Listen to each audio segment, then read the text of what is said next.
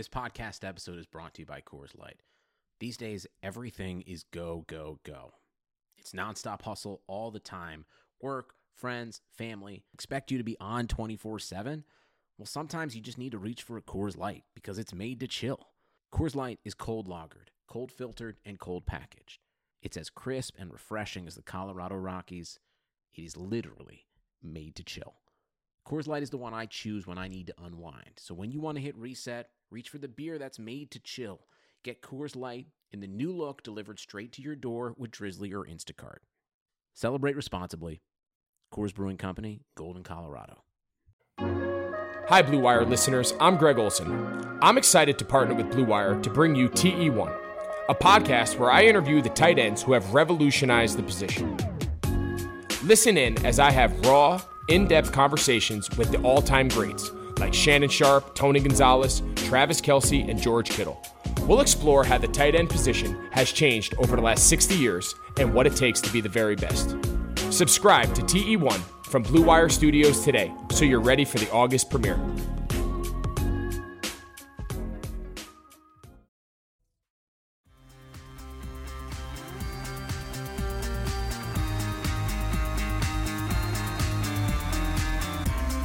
What is up, Hardwood Knocks listeners? I am Dan Favale. We are here dropping part 2 of our biggest question for every Western Conference team in the NBA's Disney campus. Part 1 was dropped yesterday. We talked about the Suns, Spurs, Kings, Pelicans, Blazers, Grizzlies, and Mavericks with the Athletics and Bleacher Report's Mo Dakhil. Today, he is back, and we're going to talk about the Rockets, Thunder, Jazz, Nuggets, Clippers, and Lakers. Again, be sure to check out part 1 if you haven't done so already. Very quickly, though, however, just want to shout out our sponsors for this podcast, BetOnline and Deal Dash. You'll be hearing from them throughout the episode in just a few moments. But without further delay, let's get back into the biggest question for every remaining Western Conference team with Mo Dakhil. The team after them, the 6-seeded Houston Rockets, is so bizarre. I know the seeds are going to change in the meat and potatoes of the West, but the Rockets being the 6th seed when they're 16 games over 500 is still kind of melting my brain here. But the West, man, the West. Hashtag the West. What's your question for them, or what are you watching with them while they're in Disney? I think I can guess this one. Go ahead and guess, because we all know it. You want to know how Nano Ball is going to play out? Yes, basically. I mean, I think, we saw moments where it looked really good for the Rockets, and then we saw them struggle right into that, league play ending. They had losses to like Orlando, to Charlotte, I think, and one of the Knicks, which was shocking for everybody. And then they got completely destroyed by the Clippers. I think it's a tough thing to ask these guys to play small ball for so long, and a full 48-minute game, and then going into the playoffs and things when things ramp up. Like, it's a pressure situation for them. It's interesting because it's a nice zig to everybody zagging, but this is a tough one, and I don't know if it's going to work. And ultimately, the hard thing too is, they don't have anybody on the bench, big guy wise, that they can go to. Like, Tyson Chandler is 1,000 years old. No offense to him. Bruno Caboclo. There we go. Caboclo. I think that's how you say it. But I can't even say his name. Like, that's how important he's been to the league so far. 2 years away from being 2 years. It's just like they don't have size. Their biggest guy that they're going to play is Jeff Green. And it's like, you're going to run into... he was even on their team. He's been good. He's been good in the scrimmages for them. But, like, what are you going to do when you play a team like the Lakers? And, maybe your small ball works, but if it doesn't, you have no ability to pivot. You're just going to go smaller. I reject you just insulting the Brazilian Kevin Durant, because Caboclo at center lineups are obviously going to be fantastic defensively. But if he ever makes it out of quarantine, the dude keeps having to. He didn't understand the first quarantine, had to go in for 10 days. That is true. I'm totally with you there. And look, they're basically punting on, I know they've been okay on the offensive glass during Tucker at center lineups, but like they're basically punting on the rebounding battle every single game or series, however you look at it. And then you already talked about the toll it takes on players. The other thing that I think we need to talk more about is, maybe it's not as big of a concern, but is Russell Westbrook going to continue playing like he was? during all this. From when Capella left the rotation, which was before he was traded because he was injured, Russ is averaging 31 points, 5.8 assists, 57.5 true shooting percentage. 56% of his looks are coming inside 5 feet compared to 46.3 beforehand. That's a huge difference, and he's finishing better there as well. And so I think this is a no-brainer in the sense that this is how Russell Westbrook always should have been integrated to every team, like including Oklahoma City. Surround him with shooters. It took way too long for him to get here, but are we just going to see him continue to keep up this level of play? Because they do need him to be there. I think it's great that James Harden is going to be, in theory, as fresh as he's been for the playoffs since leaving Oklahoma City. But you still need Russ to be that superhuman version of Russ. And if there's still a higher variance caked into his game-to-game performances, that's going to end up costing you as well, because you are going to give some trade-off in certain matches with small ball to begin with. And so you don't necessarily have that margin for error when you're talking about the second best player on your team. Yeah, I mean, look, this is the truth of the matter is they've kind of built this team on the fly around Russell Westbrook. Them going small benefits Westbrook more than anybody else on the team. Yeah, 100%. It's him being able to roll, drive to the hoops. It's created more driving lanes for him. It's been their bread and butter. So, if this is going to work, Westbrook has to continue that. Look, he's came into the bubble a little bit late. He's working it through. I mean, he hasn't been spectacular in the 2 scrimmages they've played so far. They have one more tonight, but he's taking a lot of Russell Westbrooky shots. Yeah, and that's the kind of thing that's worrisome, right? Are we getting back to old Russ like that? We can't have.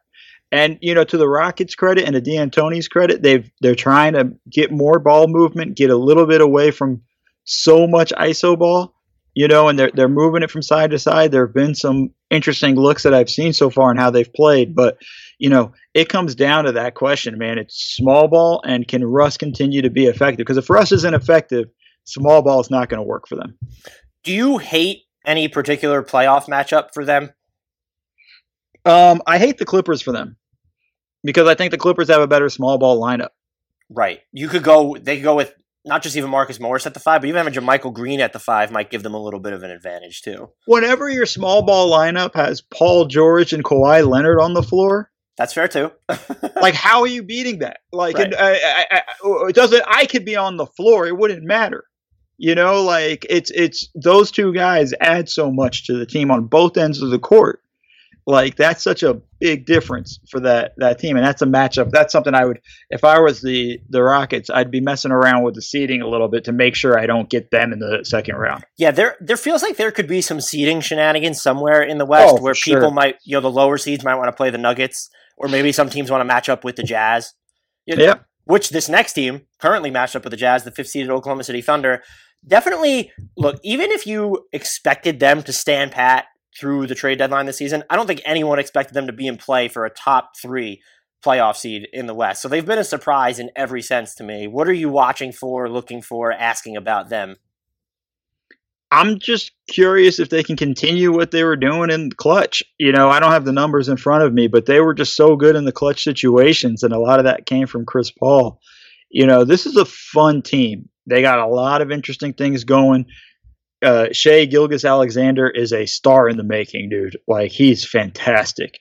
And the fun thing is, it looks like Chris Paul's really enjoying kind of mentoring him. Dennis Schroeder is up there for 6th man of the year. Whether he wins it or not, it's a different story, but he definitely deserves votes. The guy that constantly gets forgotten is Danilo Gallinari.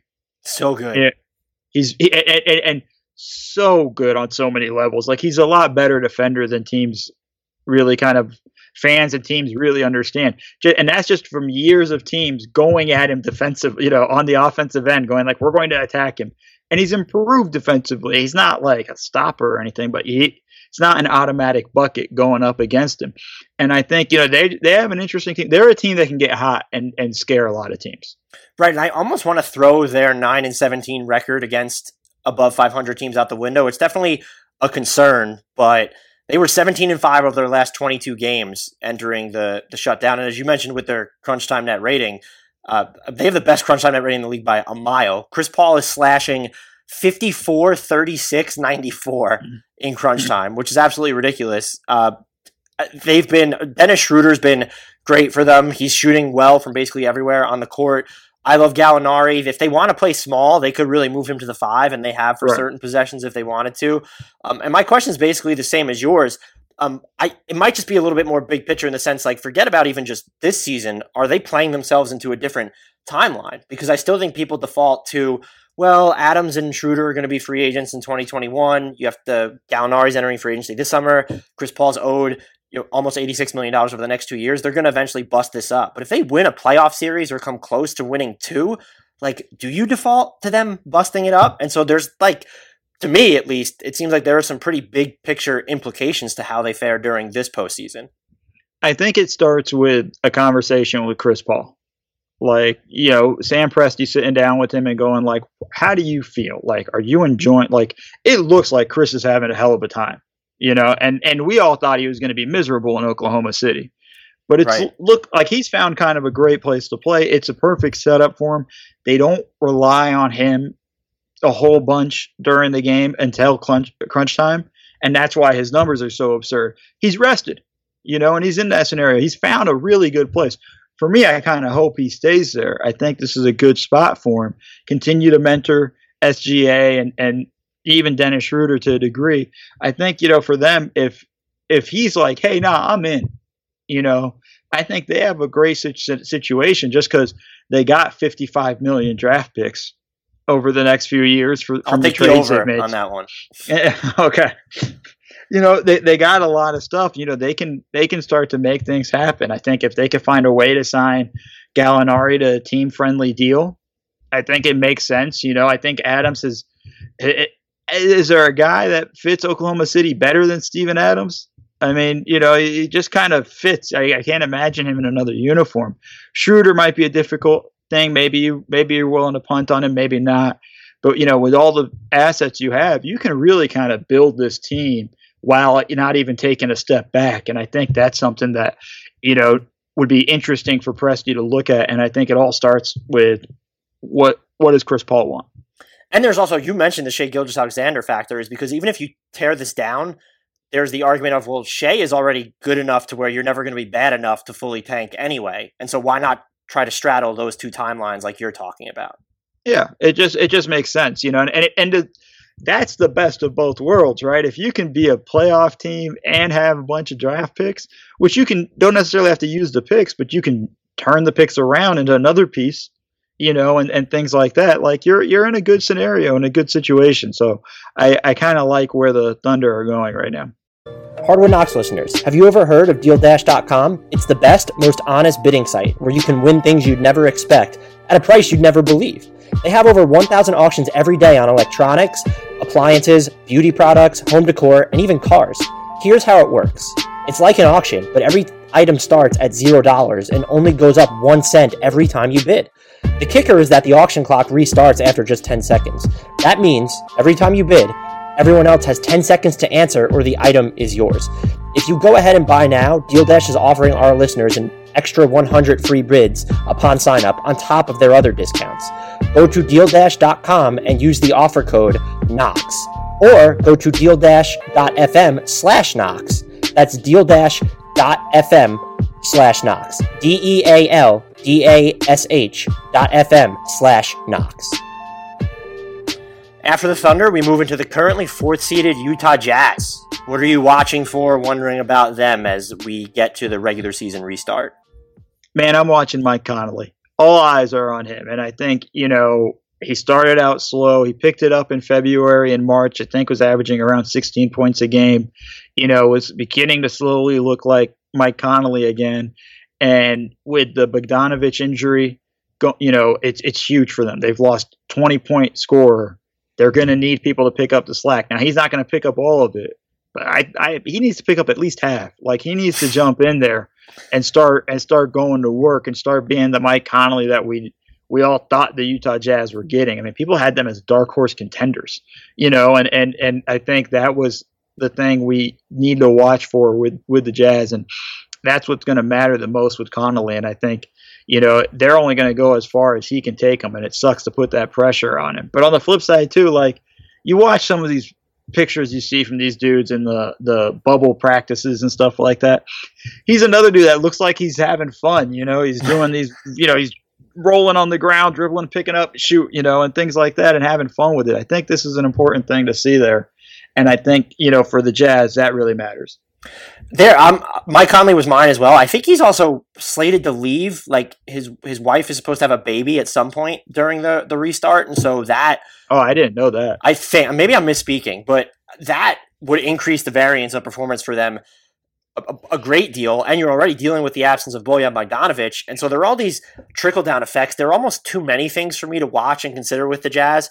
It's so bizarre because they really only went all in on this team over the summer for the first time when they signed Bogdanovic, when they traded for Mike Conley, and yet their window feels more fragile than it should be after only making that move because Gobert is Supermax eligible. Who knows how the relationship between he and Donovan Mitchell impacts the way that they view their team. And if Mike Conley isn't the Mike Conley you traded for, you're all of a sudden in big trouble, particularly without Bogdanovic, because we've seen Donovan Mitchell struggle in his first two postseasons when I don't think it's through any fault of his own. He doesn't have other teammates to create their own looks. And then last year it was exacerbated by the fact that his teammates couldn't even hit their wide open threes. And so Conley right now ends up being the biggest swing piece for them, even more so than how are you going to fill minutes on the wings, just because they need to make life easier on Donovan Mitchell. And Bojan Bogdanovic was at least someone you knew was going to do that. He was their third best player this year, probably by far, and definitely their second best offensive player behind Mitchell. And if Conley leaves, maybe he doesn't have to leave. Maybe I'm wrong. Listeners can get me there. No, I Googled it while you were talking. For once, I did some investigative work. And for once, I'm correct. Yes, you are. His wife is due August 27th, so that's pretty late in the playoffs too. I don't know how far they're going to go anyway. So that's a good point too. It's like, can they even win a series like this? But there's definitely, I'm with you on Conley. He's one of the biggest playoff swing factors now because you don't have that Bogdanovic as a safety net, and we know how Mitchell has struggled when faced with that playoff defense pressure in the past. Yeah, and so it's going to be interesting to come down to it, and Mitchell too. Like he's got to kind of start to step up and start showing flashes. I think he was pretty good. Yeah, I mean, he had a phenomenal rookie year, blew up on the scene. Was okay last year, and I think this year he's been good, but not great. And I think, and part of it's our fault, putting a lot of hype and things into it. But, is he the guy we think he is, or is he something else? There was a lot of talk of him being like Dwayne Wade. Well, Dwayne Wade was pretty damn good, folks. Dwayne Wade could get to the foul line. Yeah, and so that's my question is what are we going to see from Mitchell as well? But for me, ultimately, it comes down to can Conley pick up the slack for Bogdanovic? Now, since you spent so much time working for NBA teams, this is a good question for you. Does the Gobert-Mitchell dynamic actually matter looking forward, or is that being just over dramatized in the grand scheme of things? It matters. I mean, I don't know to what degree. It's different, obviously, not being with them, but team chemistry matters, man. Like, that's a big deal, and feeling like you have each other's backs. And anytime there's some sort of discord amongst the team, you can kind of, it leads to other things, I'm going to plug my man, Tim McMahon. He had a great piece there about the relationship. Piece, yeah. And just kind of, it's just sort of the irritating stuff, right? It's okay.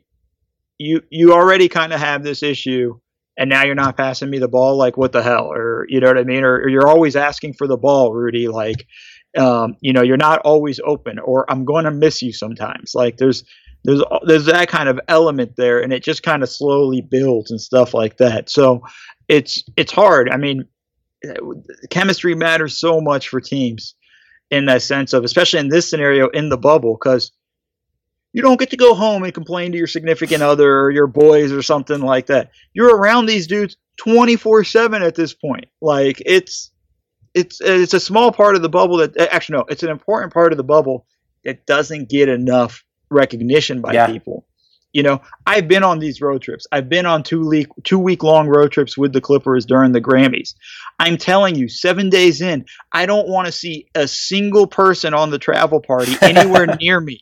You know what I mean? Like, we go through these stages, and these are people who are like family to me. Some of these guys I still talk to on a daily basis in terms of just checking in with each other. And it's like, it's like, I remember it clearly. We got into one city, I think it was Charlotte, and like one of the dudes was like, "Yo, you want to grab dinner?" I'm like, "Bro, I don't want to see your face for a day." Oh, how polite of you. And no, but I mean, like, and he kind of looked at me. He's like, "No, I get it. Like, we had been, and because we've been together for so long, it's just like, yo, honestly, I'm just grabbing something to go, and I'm just sitting in my room and vegging out. Like, it's you have that, and now these dudes are doing that for 3 months, Dan. Like, that's insane." Yeah, that's an under talked about aspect of it, and then we've seen pieces published on it too. Is just the mental health aspect of it in general. So not just getting sick of people, but when you don't even have your normal access to other people in your close circle at all, how is that going to impact you? And does that demeanor exacerbate any of the pre-existing problems?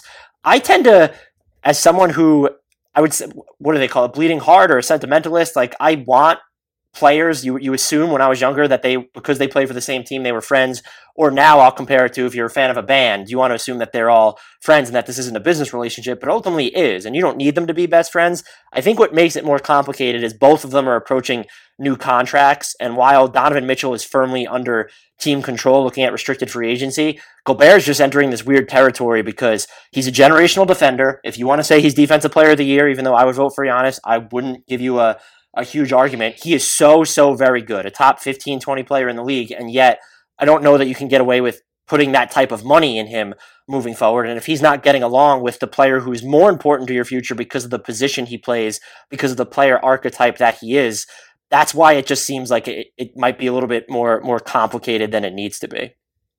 Yeah, the contract situation for Rudy is difficult. And to be honest, before all of this, I was just in my Mo conversations, was wondering. We need recordings of these Mo conversations. No, but Mo does not want that. Not me, the other Mo. We need a third Mo to record it against the second Mo's wishes. Or just D'Angelo Russell. Wow. Cheap shot. Sorry, guys. That was just me being mean. Quarantine has changed me.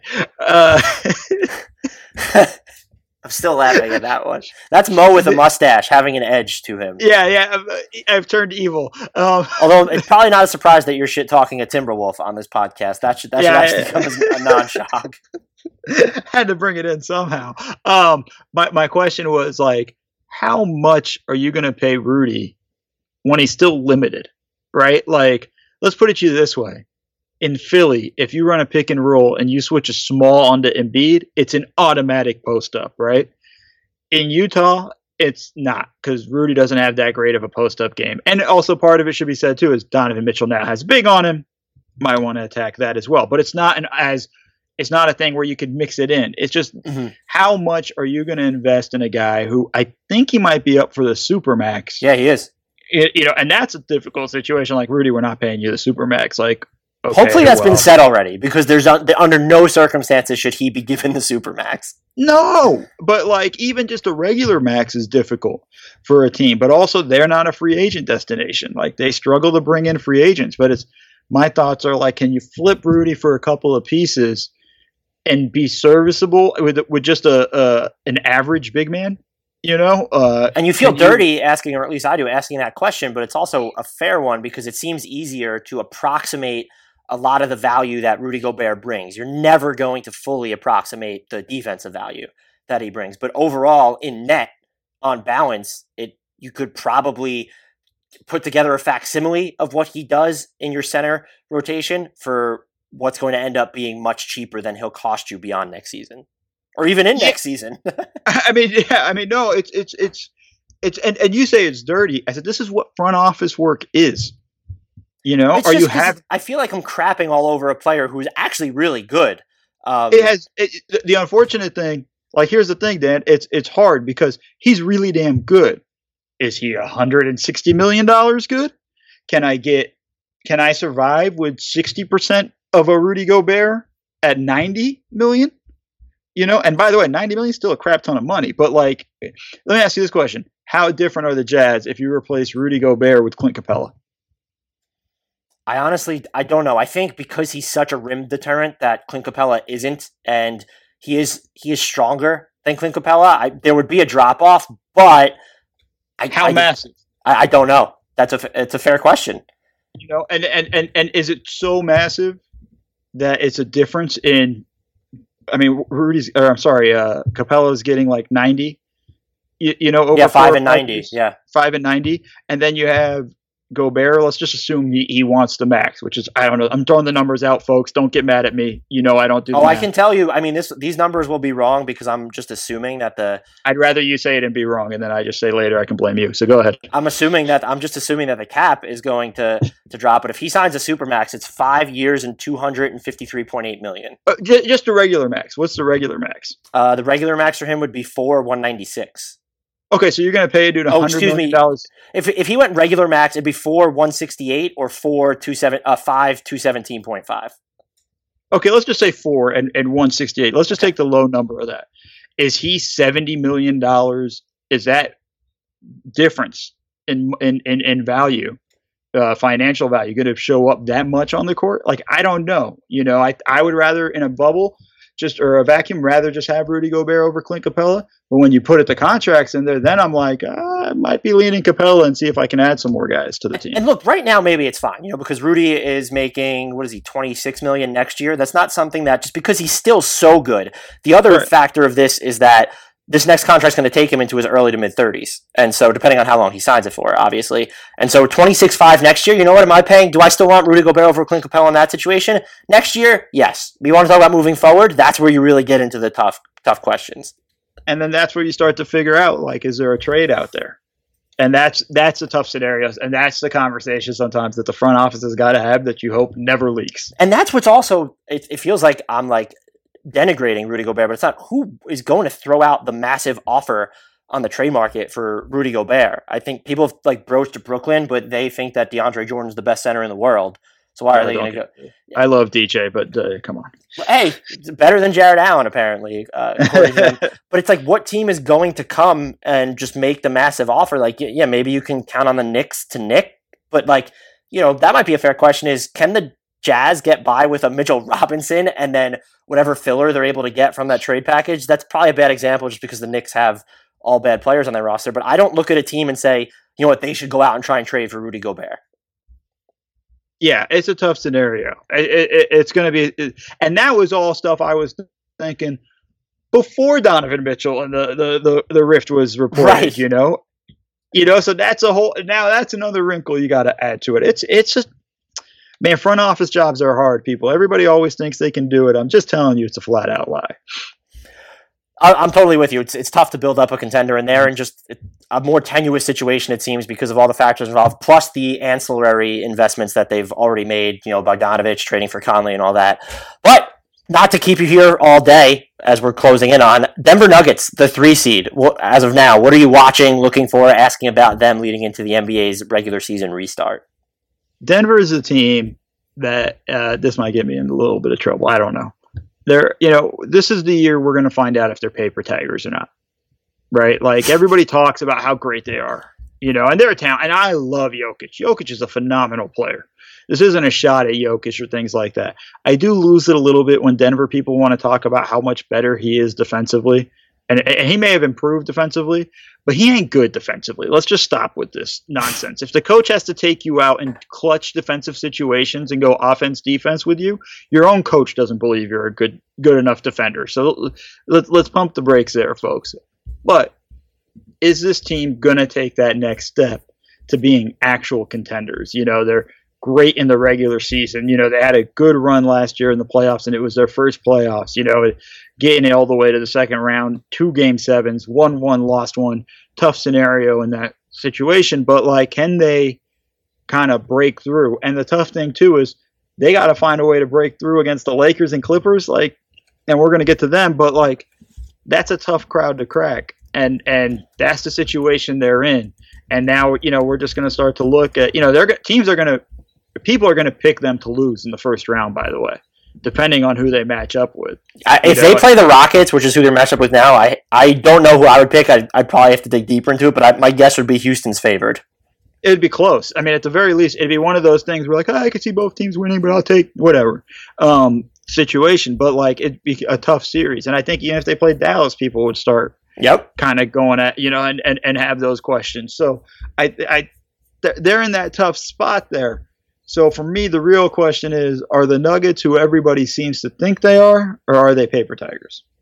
And I'm with you on there. And my more nuts and bolts question for them would be, just assuming that Jokic's weight loss doesn't change how effective he is, because I do think just the way he plays, it could be more impactful than what's happened with Marc Gasol. But I'm just wondering, how do they just fare guarding bigger wings? Do they have enough depth and size on the wings in general? They do have the league's third best 3-point defense, but opponents are shooting just 35.1% on open threes against them. And so that feels like a little bit of luck might be involved. And if you're looking at your best wing defender as Gary Harris or even a Torrey Craig, that's not the worst spot to be in, but neither of those guys are really huge. And you also want a wing who could maybe give you that extra layer of shot creation on the offensive end when things bog down in crunch time, because Jokic has been phenomenal in crunch time, but you need that other outlet, and Jamal Murray is there. Jamal Murray is really good. Jamal Murray is also really inconsistent, and I don't know that we're at a point, even though they paid him like one, that you can say he's a viable number 2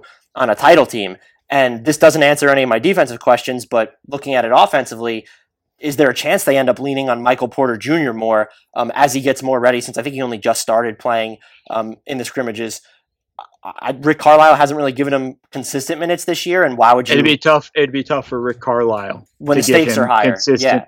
And so if you take him out, what happens with your wing? No, listen to me, Dan. I'm listening. It would be very difficult for Rick Carlisle. Oh, wow. Mike Malone.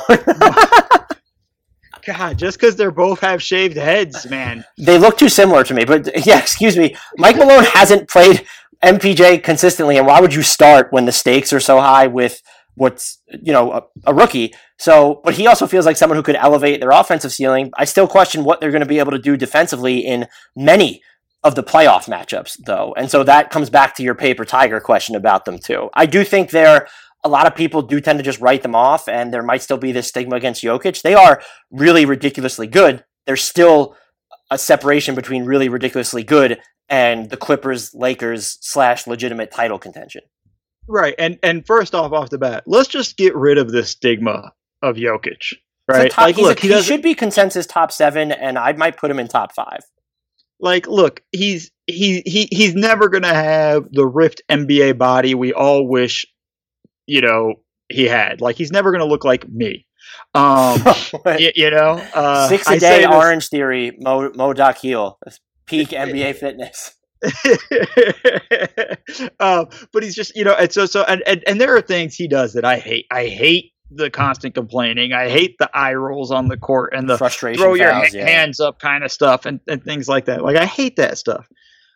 But the dude can play flat out. Like, let's just stop with this stigma of whether how good Jokic is. If you're asking yourself how good is Jokic and you're seriously not understanding it, you need to just go watch baseball, man. Like, this ain't for you. This sport ain't for you then, because he could play. Now, I have questions too about him losing a lot of weight, because I think it does affect you in the post to a degree, especially because he was very physical in the post. So I think there's some of that to it.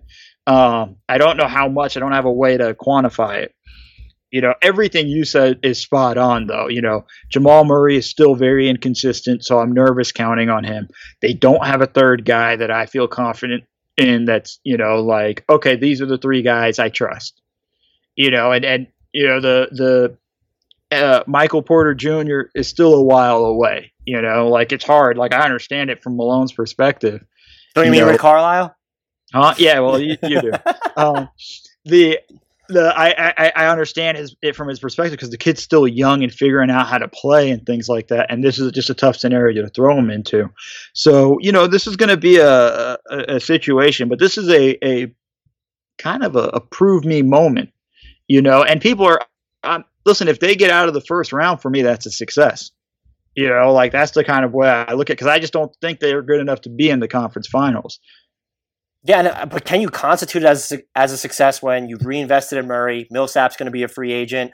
Jeremy Grant, if he declines his player option, could be a free agent.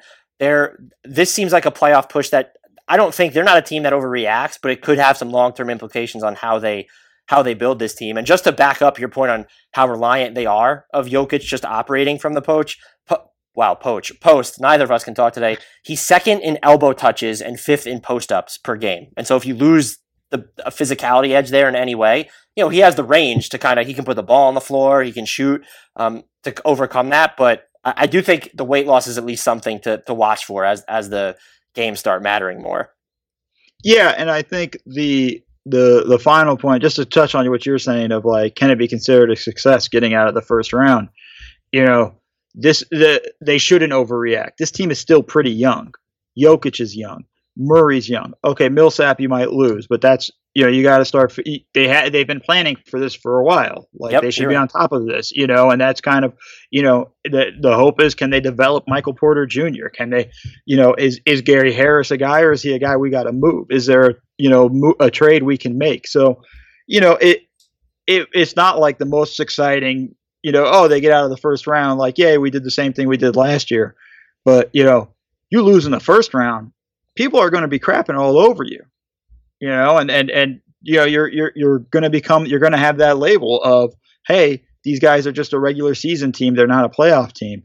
And that's where it starts to get tough. And again, the honest truth is the Nuggets front office should not panic in any situation, no matter what happens. They're still young and they still got to build.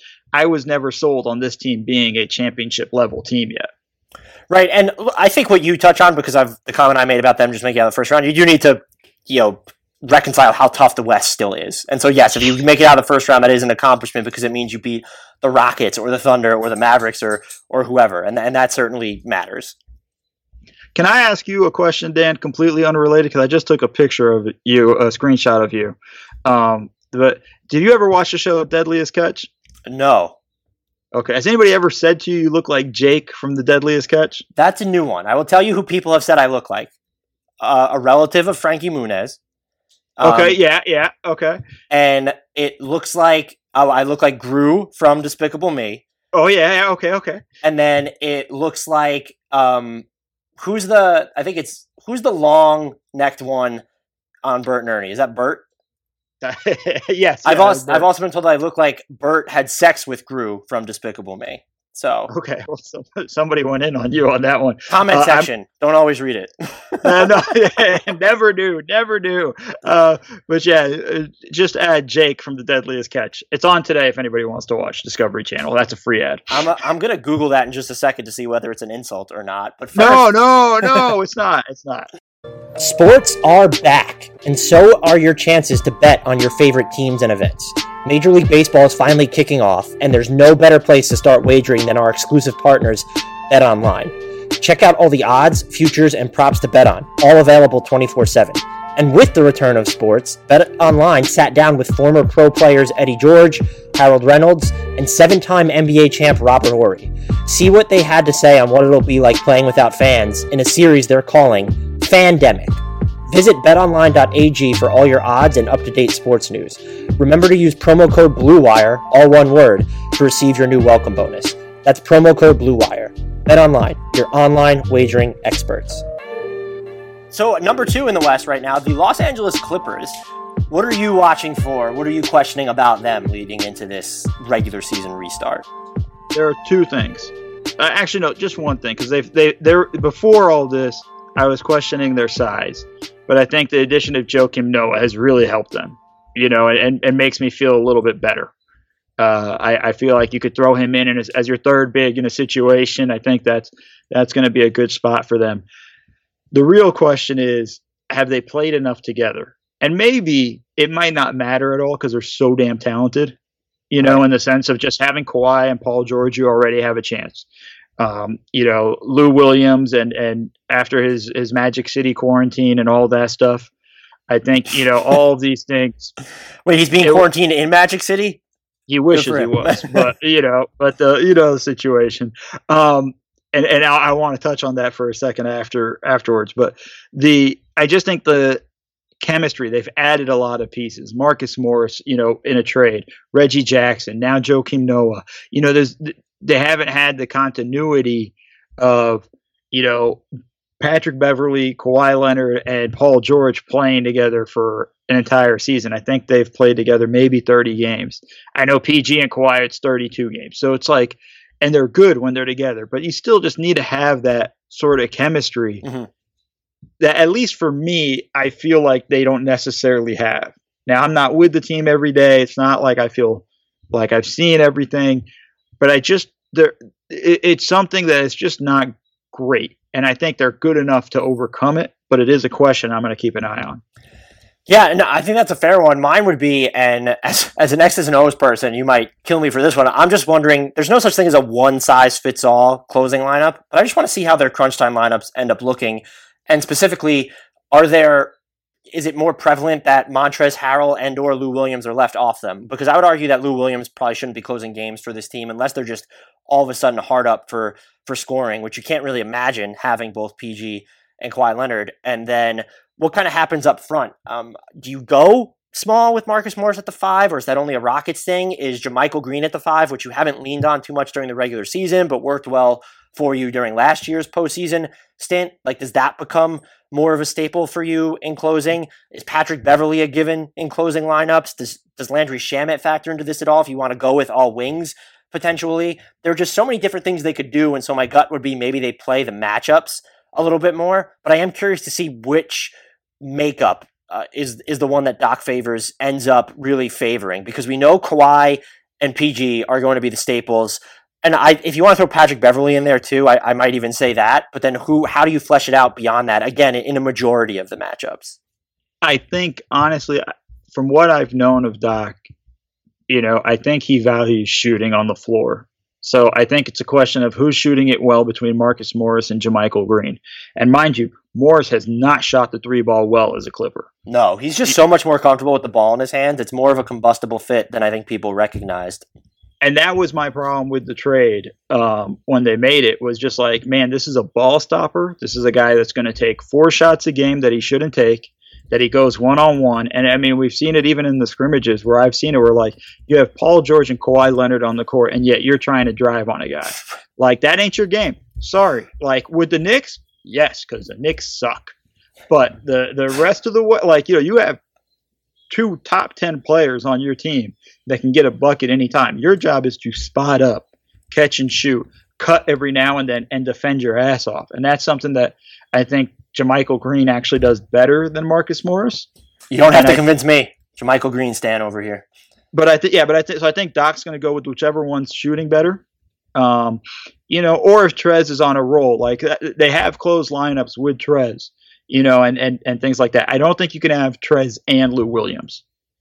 And that's a problem. And defensively, that's an issue. Do you come back to this point that you made at the top about chemistry and continuity? Trez, Paul George, and Kawhi are actually a net negative when they're on the court together. And the sample size is small enough that you could throw it out the window, but it's not nothing either. Yeah, it's unfortunately, because the way the year went, they're all small sample size to a degree, right? Not to what we're normally used to. But I just think in that scenario, and then whether it's Shamet, or Beverly, or even Reggie Jackson, like he has a lot of too options. Since the Disney restart, yeah. Yeah, you have a lot of options you have to look at. I'm curious to see how much Shamet's going to be hindered by having missed basically all of training camp. Mm-hmm. And the scrimmages. It'll be interesting to see what the scenario is with that and how his shooting is going to go, because it does take a minute to adjust. This is a shooting gym, by the way. I think this is a shooter's gym. Buddy Hield was talking about that, about how the black backdrop actually helps shooters out a lot more as opposed to having a crowd behind the basket. Yeah, and I think that's going to be interesting to see how that stuff plays out through the year. So, the year for the rest of basically 3 months is a long ass time. We'll see how Nuggets head coach Rick Carlisle feels about that comment. yeah, Nuggets head coach Rick Carlisle. Good job on that one. Glad I caught that. Normally I might let you slide, but because it's you, I had to kill you. But the closing lineup is going to be a question for Doc that he's going to have to figure out. But again, they're so damn talented. You have 2 top 10 so much optionality. guys. We didn't even mention Zubac, who was like one of the best rim protectors in the league this year. But I don't think he's not going to close. But that's how deep I don't think Doc will close with him. Maybe Doc should, but I don't think Doc will. And I think that's something that's an issue sometimes for them. Before you mentioned what you wanted to about Lou Williams and Magic City, how hard do you think the Clippers laughed when the Knicks were like, we'll do this trade for Marcus Morris if you put in that first round pick swap in 2021? That seems like the most pointless pick swap in recent memory or of all time. Yeah, it just didn't make sense. It is what it is. It's like, all right. We're just dealing with crazy. All right, so what is your Lou Williams Magic City take? I think I have more issues with the fact that he should have just gotten this thing to go or Postmated than actually gone to it, to pick up. We're making it's a big story because it's a strip club and everybody's going nuts. And I don't know if you saw this, Dan, but I read it. I know what you're about to reference. I read it. The Marlins Major League Baseball stuff. Oh, never mind. Go ahead. Yes, you always think you know me, Dan, but you don't. I just saw on Twitter that they're saying the cause of the outbreak that the Marlins had, that's basically almost threatening Major League Baseball, is because they went to a strip club after playing exhibition games in Atlanta. So, let that marinate for a second, folks. Pause the podcast for just a split second. Let that marinate. Okay, we're back, and I need you to understand, my issue isn't that he went to a strip club. Okay, I don't care, it doesn't matter to me. If he did this at a cheesecake factory, he's taking extra risk that he didn't need to take. Yo, man, Uber Eats, Postmates, Grubhub, whatever you want. Not even that.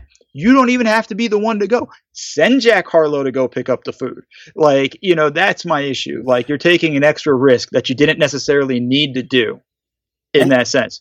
And that should be the only issue, too. I guess that those takes are still out. The opposite ones would be that. But I thought it was known that, and I've read pieces before that, Atlanta strip clubs, the food is a thing. And that wings at this place specifically were a thing. The Athletic, that's the piece I thought you were referencing, is they had Chris Kushner, I think his name is, went there for the wings and reviewed them.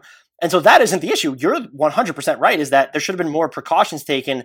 Why was he in there? Why did it seem like he was actually dining in there? And then what really worries me is that if Jack Harlow doesn't post this on Instagram, we never hear about it. And then he's just back in the bubble, only going through that 4-day quarantine. Yes, and that's an issue. And I don't think – and people who might be upset with the 10-day quarantine that's leveled on Lou Williams and think it's a punishment. No, it's an extra precaution. Look what's happening with Major League Baseball right now. They've suspended all of the Florida Marlins baseball games right now because they don't know what to do. These dudes are in a bubble and they're trying to avoid this type of outbreak. So they have to take the extra precautions. And so, it was risky in that sense. And and in the moment, it probably didn't seem like a big deal to Lou Will, but that's the issue, and I don't care where he got the food from. If he was sitting in the McDonald's, I'd have an issue. It's all of those things. I go to pick up food. I'm telling you right now, I don't even want to walk in. It's an in and out situation. It's almost a dead sprint. Going to the grocery store. We get it. You're in shape, Mo. You can sprint. Congratulations. You should have seen the numbers today. But even the grocery stores, all these things, so it's just an extra risk that he took on that he didn't need to. And that's my issue with it. It's not the he went to a strip club, to go get the food. And I get what these players are undertaking. They're being asked a great deal of, but this is part of the package you agreed to at this point. As we've talked about, this return was collectively bargained, so the constraints that are placed upon your life. And it's dramatic, it's stark, but you did agree to play. And so that is, I'm with you 100%. The issue is how. It's not where. It's how he went about getting that food. Yeah, it's brutal. So I think the NBA did the right thing in that scenario. Some people were like, "Yo, he should be walked out of the bubble." Everybody, calm down, relax. Yep. But they're doing exactly what they're supposed to do with the scenario and trying their best to protect the bubble. That's all. And I think he took an unnecessary risk. So that's the scary thing. Sorry for the sidetrack. No, I enjoyed it. We are on to the final team, the first place Los Angeles Lakers, and they will finish in first place because they are so far out in front of everybody else. What are you watching for with this team during the regular season restart? And is it anything beyond the fate of Anthony Davis's eye injury? Man, it's a little bit nerve-wracking, the eye injury thing. Which also now all of a sudden it's he might not be ready for Thursday.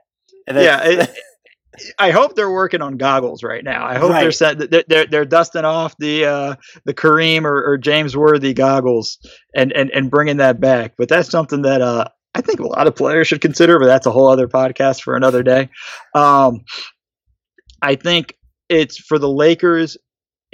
We know what we're going to get from LeBron. If AD's on the court, we know what we're going to get from AD. It's what do the other guys do? And we always talk about when LeBron goes to the bench, their offense goes down. I think I wrote this in one of my pieces for Bleacher Report.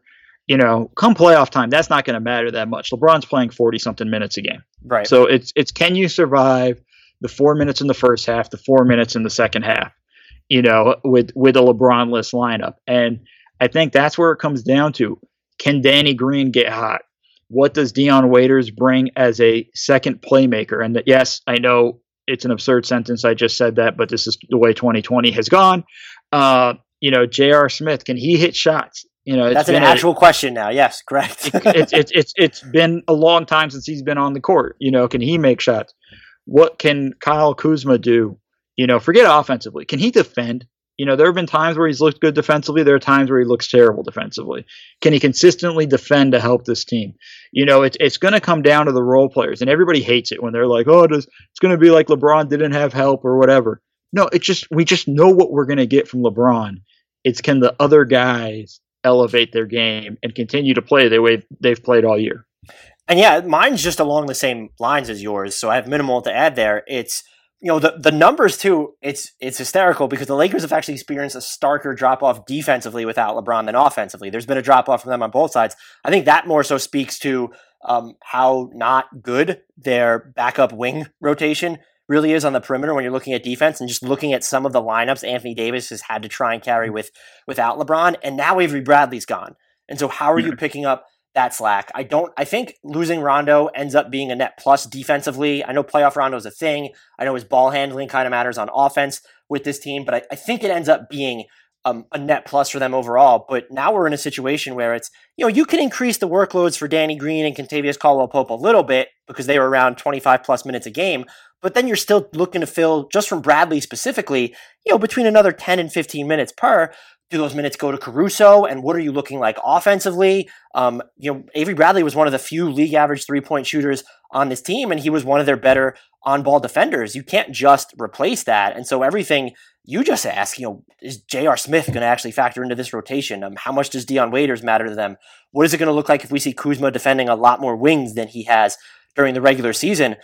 It feels like these are questions we shouldn't actually have about a title contending team, and yet there's a very clear argument to be made that the Lakers are the absolute title favorite. Yeah, I think there's a reason to make it, and his name is LeBron James. He's pretty good.